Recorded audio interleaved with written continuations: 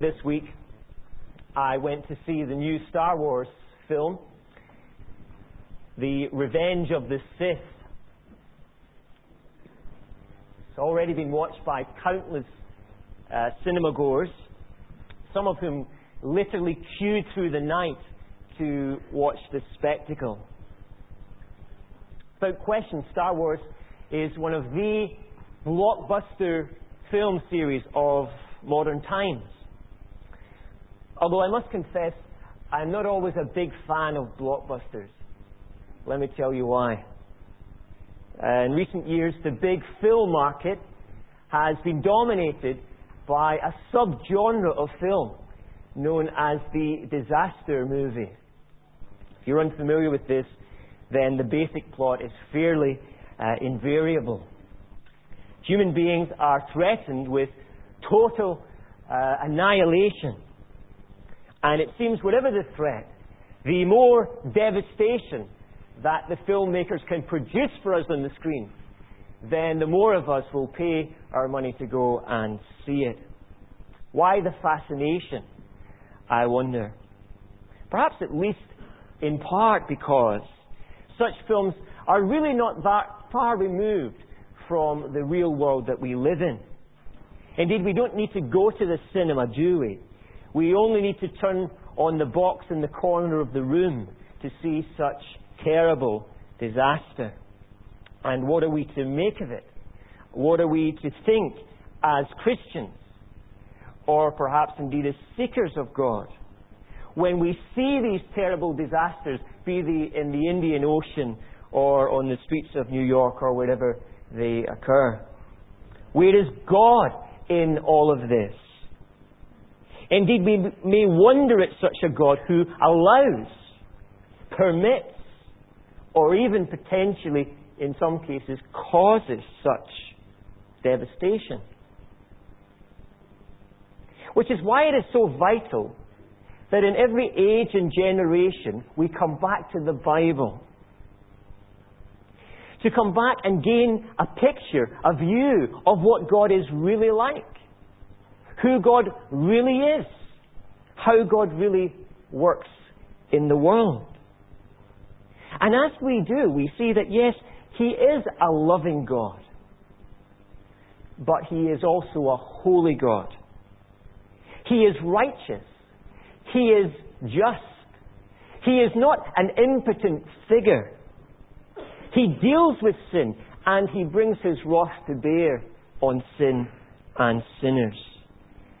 And yet, He is also a God of mercy, who in great love restores a fallen people to Himself.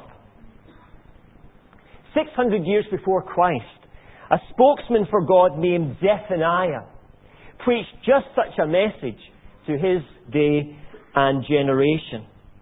With God's judgment gathering on the near horizon, Zephaniah calls on his nation, the nation of Judah, and the surrounding nations to humble themselves before the Lord and repent.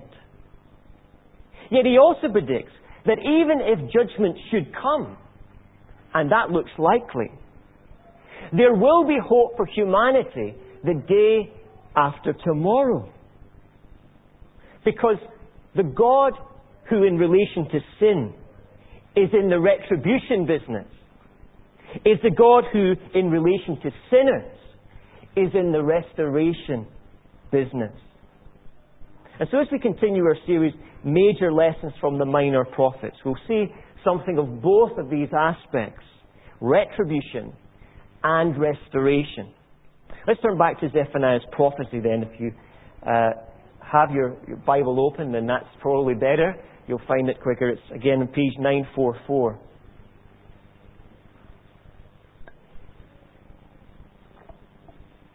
And we'll be referring to verses throughout the 3 chapters. We'll be skipping around a little bit, so you'll need to be alert. I'll need to be alert, and we'll need the Lord's help. So let's pause for a moment and pray for God to help us.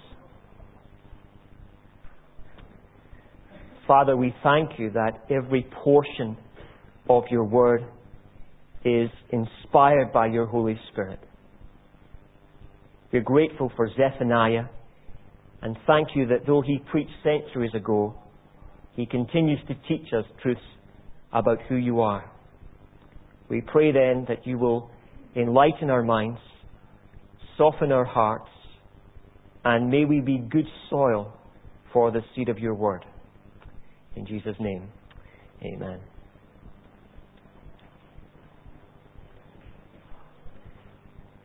Zephaniah is a very interesting case of a prophet. For one thing, he is nearly completely absent from the book that bears his name, so that one scholar says he's almost invisible from his own prophecy. Indeed, the only mention of Zephaniah is found in the very first verse of the very first chapter, which, as you'll see, is pretty standard prophetic form, the word of the Lord that came to Zephaniah. What is unusual, however, is the short genealogy or family tree that follows. Because we're told that Zephaniah was the son of Cushi, the son of Gedaliah, the son of Amariah, the son of Hezekiah. It's puzzled people, this. Why is it there? It's not in any other prophecies anything quite like this. The best guess is that the fourth name there on the list, if you look down to the text, Hezekiah, was none other than King Hezekiah. That is, Zephaniah's great-grandfather was probably the Hezekiah who ruled over Judah some years previous to this. And if that's right, then Zephaniah likely mixed with the upper classes of society, the aristocracy. And it certainly makes sense of the fact that Zephaniah has almost inside knowledge of the sins within royal circles and even within the priesthood. The other little scrap of information we have about Zephaniah is also found in that first verse. That Zephaniah prophesied during the reign of King Josiah. You might recall that Josiah was one of Judah's good kings. Most of Judah's kings rebelled against the Lord, but Josiah had reformed the nation and rid the country of much of its idolatry. Some have even suggested that Zephaniah's prophecy may have provided some of the impetus for Josiah's turnaround. Well, whatever the truth of these things, Zephaniah the man is not nearly so important as the message that he brought. And in the time remaining, we'll see that his message has two essential parts to it. The first and by far the longest, and we'll be spending most of our time on this, so don't panic when we're not getting to the second point. It's what we might call retribution for the nations. Whenever you study a passage in depth, it's sometimes helpful, I find it helpful, to take a photocopy, or if you have a Bible you don't mind writing in, and work your way through the passage and circle any key words in the book. Often these are, as well, the repeated phrases. It's interesting to do this with Zephaniah, how many times I was able to circle the words, the day, the day, the day. Because you see, in the first few chapters, indeed from chapter 1 verse 2 right through to chapter 3 verse 8, what is called the day of the Lord is the prevailing theme. This day of God's retribution. Now, there are at least three things we can say about this day. Three observations. To begin with, the day of the Lord will be a universal phenomenon. All nations and even nature will be affected by this day. Look at the devastating opening to the prophecy, chapter 1, verses 2 and 3. I will sweep away everything from the face of the earth, declares the Lord. I will sweep away both men and animals. I will sweep away the birds of the air and the fish of the sea. When I cut off man from the face of the earth. And right from the start we're told that not just one people group, but nations, man, in the general sense of the word, will be swept away by God. And therefore what we have in the verses following this, nearly till the end of the book, are specific addresses to particular nations who are part of this global judgment. Quite surprisingly, you might think, the Lord begins with His own people. I will stretch out my hand, verse 4, against Judah and against all who live in Jerusalem. However, while judgment begins with the people of God, it certainly doesn't stop there.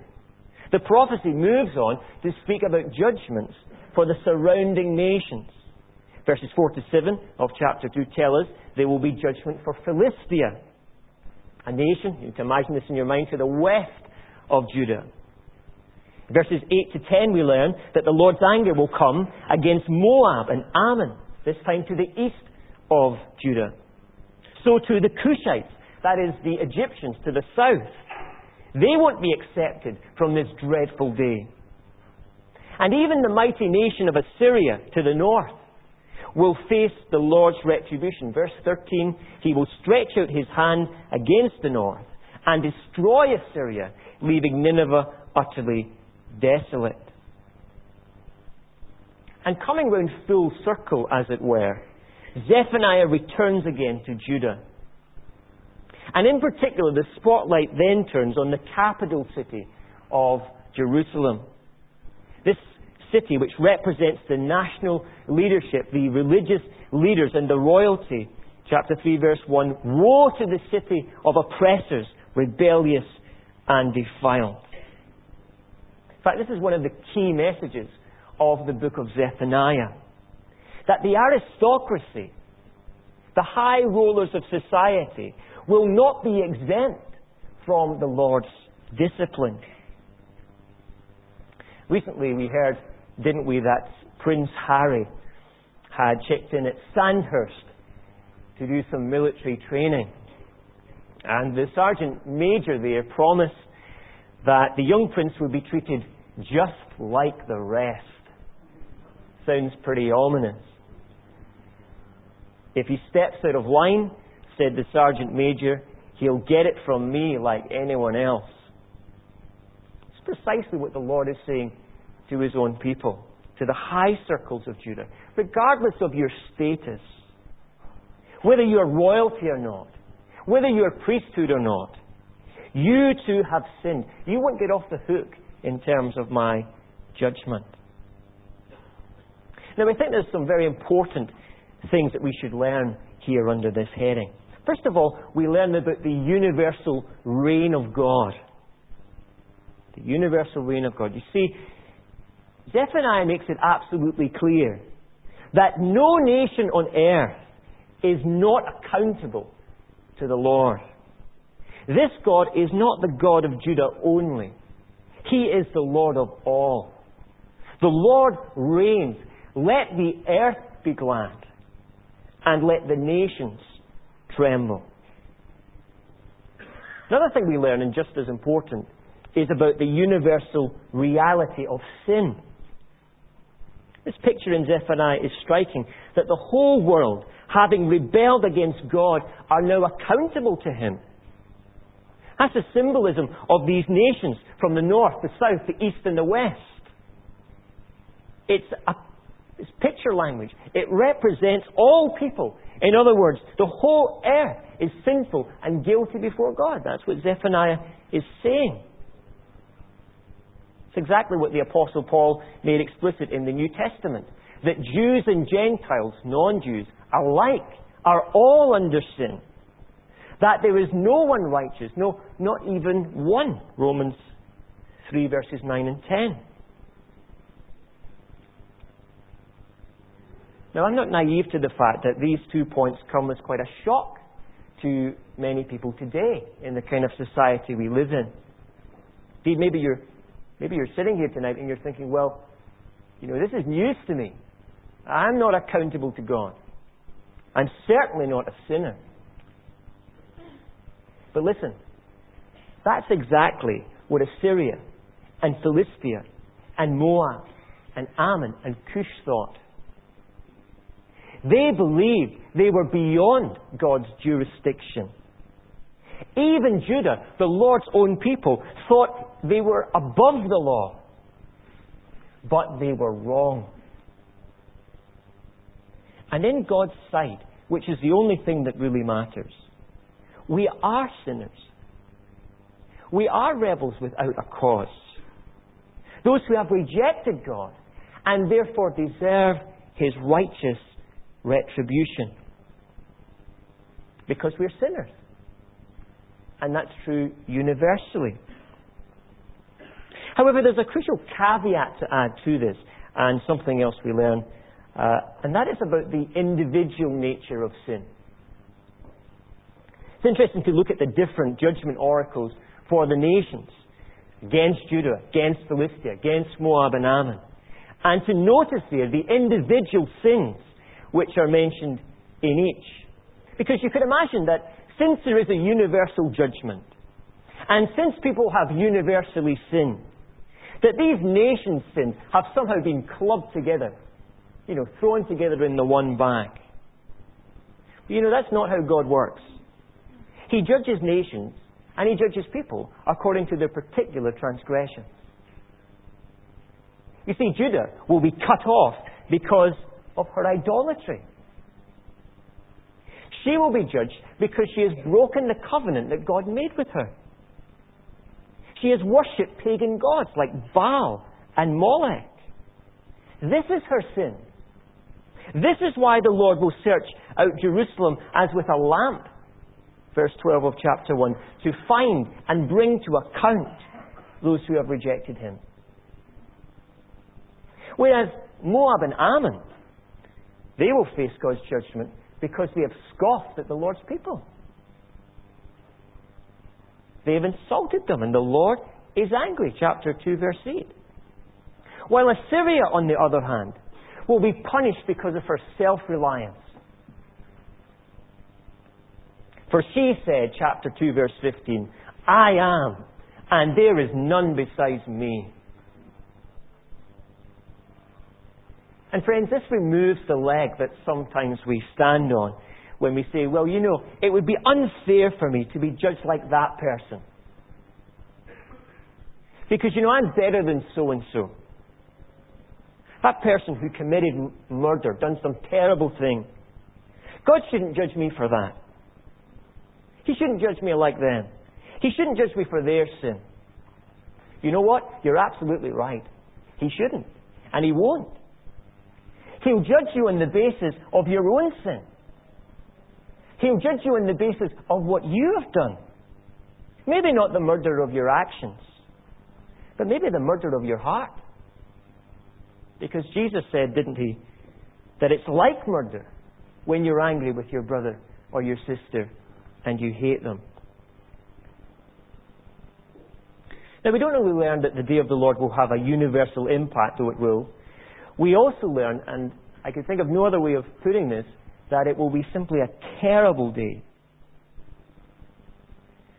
On his 75th birthday, Winston Churchill gave a little speech to some dinner guests, and he quipped to them. He said, I am prepared to meet my Maker, but whether my Maker is prepared to meet me for the great ordeal is another matter. Yet despite the humour, what is not funny, Zephaniah tells us, is the reality of the encounter between a living God and an unpardoned sinful people. And when you read the description of the day of the Lord, it's just overwhelming. It will be a day of wrath, chapter 1, verse 15. A day of distress and anguish. A day of trouble and ruin. A day of darkness and gloom. A day of clouds and blackness. A day of trumpet and battle cry against the fortified cities and against the corner towers. I will bring distress on the people, and they will walk like blind men, because they have sinned against the Lord. Their blood will be poured out like dust, and their entrails like filth.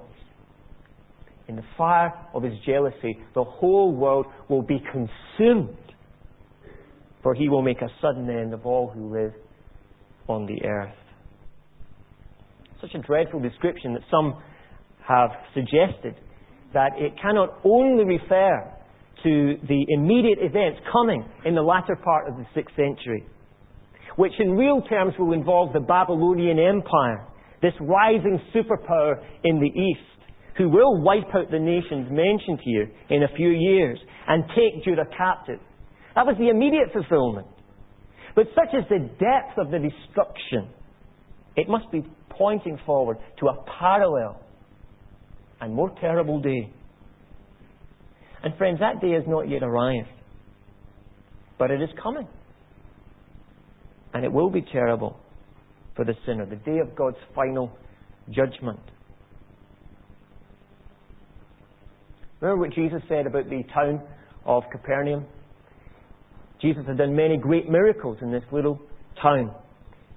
But by and large it had refused to believe in Him. And this is what Jesus said of it. It will be more bearable for Sodom and Gomorrah. Those two towns that were destroyed by burning sulfur. Remember the story in Genesis? More bearable for them, says Jesus, on the day of judgment than for that town. You think some of the stuff in the Old Testament was bad in terms of judgment, Jesus said? It's nothing like what is coming. Now that's not easy to preach, and I sense from the reaction it's not easy to listen to. But it's important to preach, and it's crucial to hear.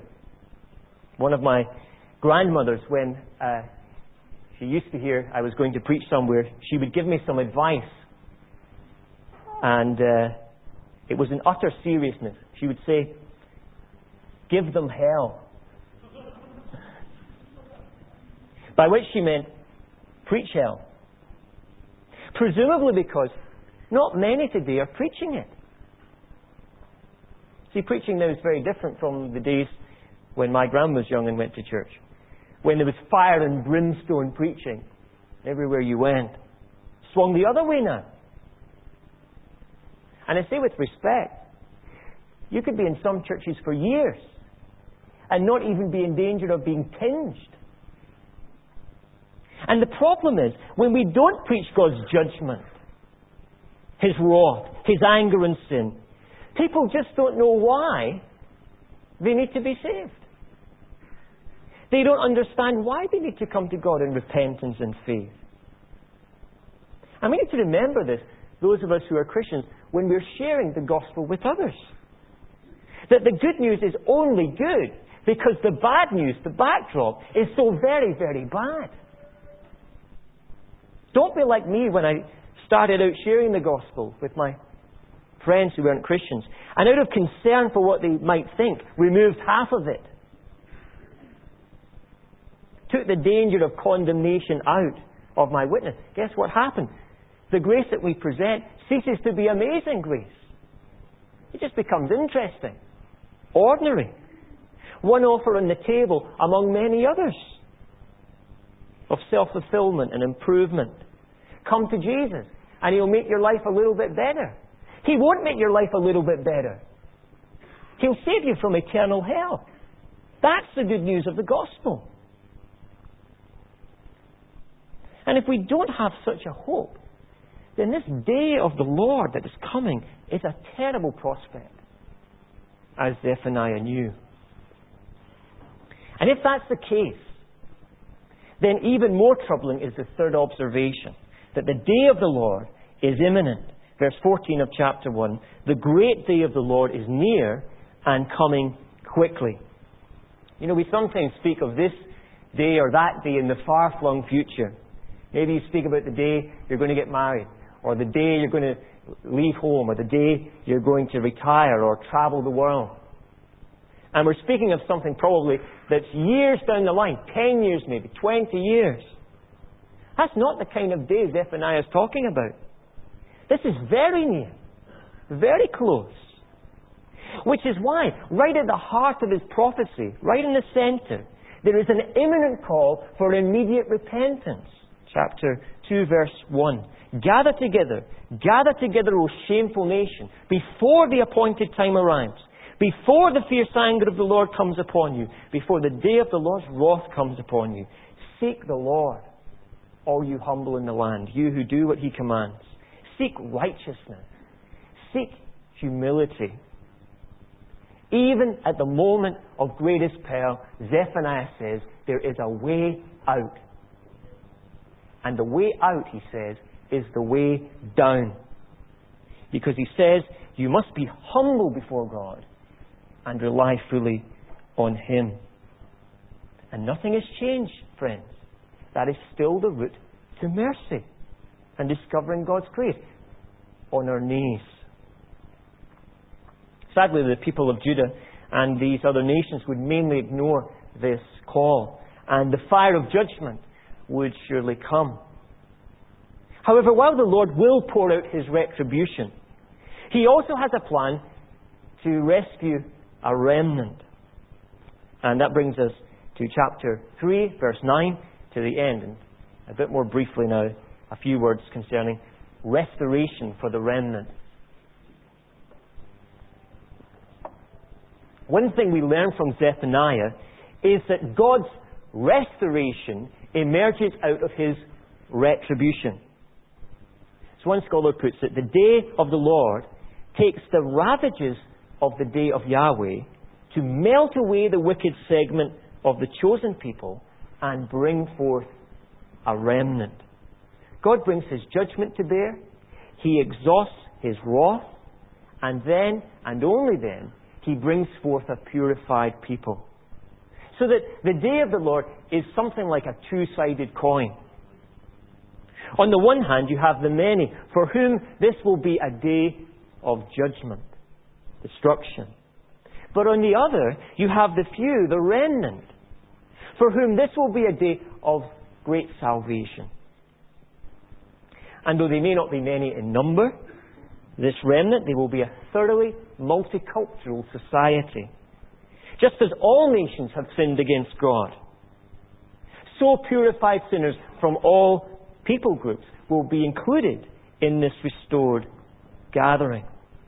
Even Gentiles. Verse 9 of chapter 3. Then I will purify the lips of the peoples, and that all of them may call on the name of the Lord and serve Him shoulder to shoulder from beyond the rivers of Cush, beyond Egypt. My worshippers, my scattered people, will bring me offerings. The opportunity of salvation is for all nations, not just for the Jews. And yet there is hope for the Jews. On that day, verse 11, chapter 3, you will not be put to shame for all the wrongs you have done to me. Verse 12, but I will leave within you the meek and the humble, those who trust in the name of the Lord, the remnant of Israel, who do no wrong. And God achieves this by a sort of two-part process. Have you ever seen the TV programs when they go into an old house and they completely renovate it? What's the first thing they do? First thing they always do is they clean out the rubbish. They get rid of the junk. Then they restore. And that's exactly what God does. He will remove certain unhelpful things. Their pride, their deceit, their fear, their enemies, their reproach, their shame, and their idols. Sin and its consequences will be done away with.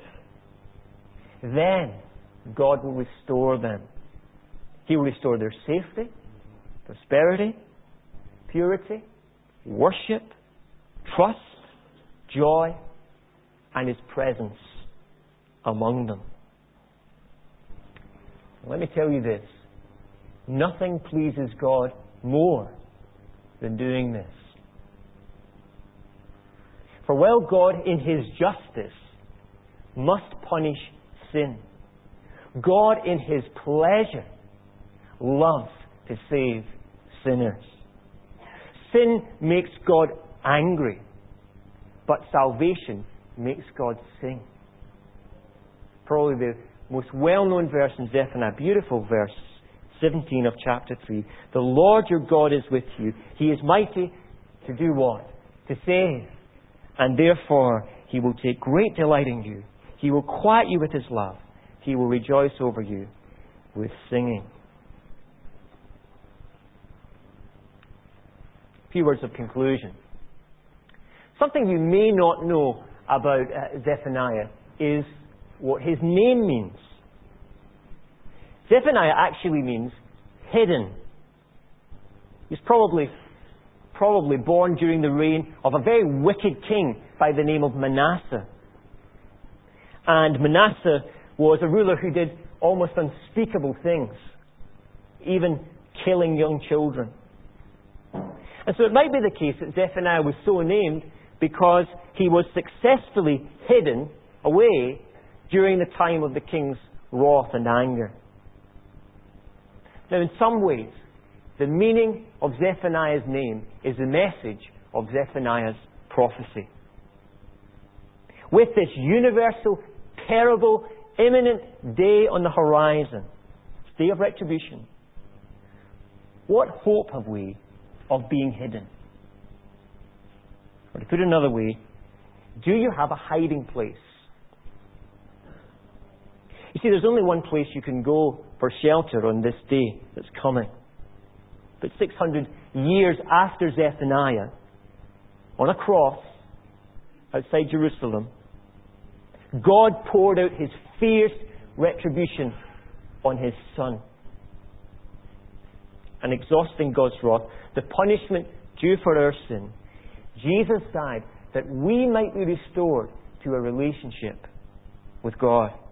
Jesus took your retribution to provide for your restoration. Some of us had a place where we hid when we were young and our parents were angry. I wonder, do we have an eternal hiding place under the cross?